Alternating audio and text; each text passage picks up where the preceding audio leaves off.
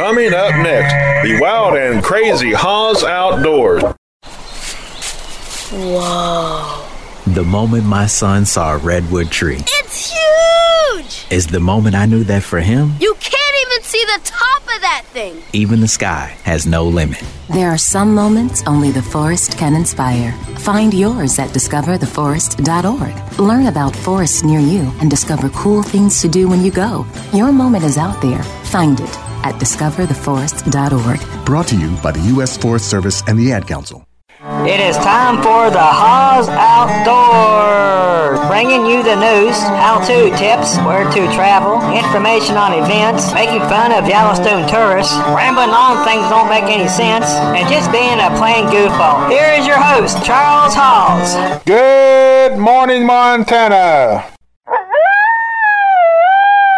Good morning, Montana. Good morning, Montana. Get your lazy butts out of bed. Good morning, Montana. Wakey, wakey. Hello out there in Montana. To you ranchers, it's another wonderful day in Moo Moo Land. How's everybody dealing with the coronavirus? Now, I'm not talking about the drink, and it's something you don't want to be putting in your mouth. You know the funny part, this time next year, we can sit around and talk about the great toilet paper shortage of 2020. Our whole nation's out of toilet paper, and what do we do about it? I guess we have to go out and find some cats with squirrels, like I said on Facebook. You know, got that little video. You know what I'm talking about, the mountain man? Yeah. Wiped his hind end with a squirrel. Probably gonna have to start doing that kind of stuff. Taking your shirt and putting it into toilet paper pieces. My shirt, as big as they are, it'd be a lot of toilet paper. Well, I mean, fair enough. I'm sure a lot of people could say that. I do have a new sidekick here, in case you're wondering. Her name's Alex. She just moved here from... Colorado. What part of Colorado did you come from? I come over from Dinosaur. Well, it's over by the Utah border. Dinosaur, that's where all the old people live? Yeah, pretty much. Well, with everybody being self-quarantined, this would be a good time to do some fly tying and get ready for some serious fly fishing. What kind of airplane do you use for that? Airplane for what? You're fly fishing. Well, what you do is you get you a small airplane with a small motor, and you fly really slow over the water. Oh, I see. No, that's not the kind of fly fishing I'm talking about. I'm talking about with a fly rod and reel. Oh, shoot, dang. So, Charles, what kind of flies do you use for your fly fishing? Well, my favorite one is called the Rural Coachman. What's it made out of? Well, it's made out of fur, feathers, and other goodies. Oh, goodness. No, it's made out of a Mustang hook, a size 8 to size 14. The tail is made out of golden pheasant fibers. The body is made out of peacock whirl, red silk cloth. The wings are made out of white duck feathers. It's really simple to fly to tie. And also, the hackle is brown. It's quite beautiful. Yeah, it's a real excellent fly. I've caught many trout on them here locally in the farm pond here and a couple of the lakes. About how many could you tell me? Well, now that particular fly I couldn't tell you, but last year I caught over 30 trout, and the season before that I caught over 200. Holy smokes! Yeah, most of them made out of homemade flies. They work pretty well then, I'm guessing. Oh yes, they sure do. There's one fly I personally designed that's called the mussel shell nymph. And what's that used for? That's used for like brown trout, rainbows, brookies. So the big boys? No, it's a small fly. It goes anywhere between 8 to size 16 hook. That's not too bad. No, it's way easy to fly. I mean, you use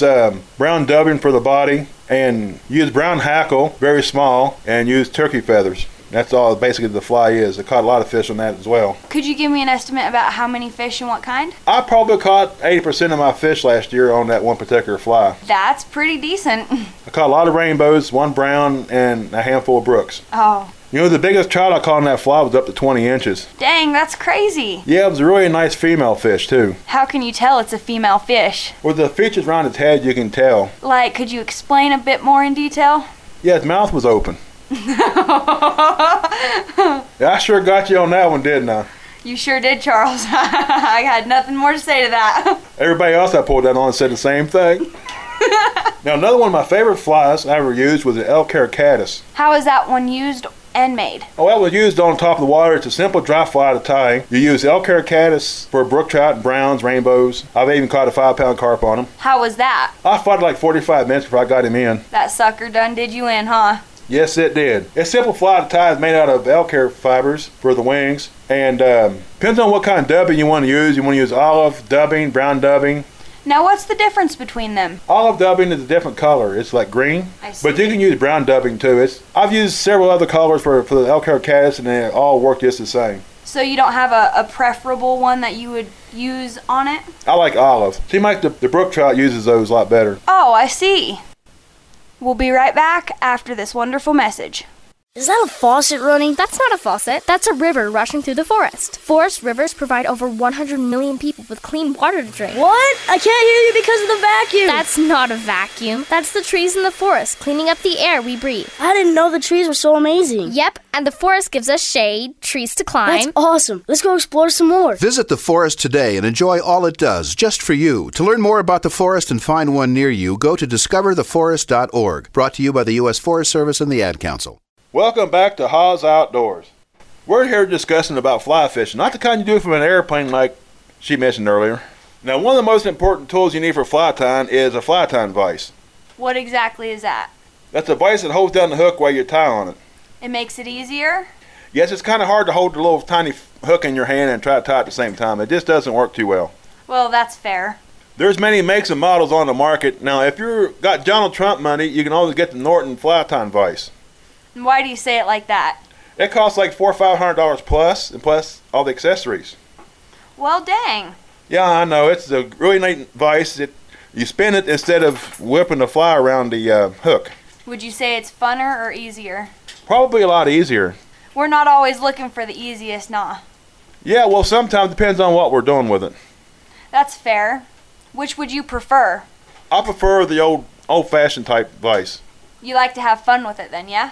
Oh, yeah. You just grab the fly there and just spin it around and have all kinds of fun with it and get the little tools and just do all kinds of touch-up work on it. Better be careful not to hook yourself. I've done that before many a time, especially with the bigger hooks. I don't doubt that one. And they'll get you, too. Especially when you're making those big old musky flies you use in like size 6/0. Is it pretty bad? It can be if you're not paying attention. Well, if you're not paying attention, you're not doing your job right, yeah? That's true. Now, another tool that we use is called a hackle pliers. And how's that made? It looks a little tiny pair of pliers that you squeeze them together and you use them on the hackle to wrap around the hook.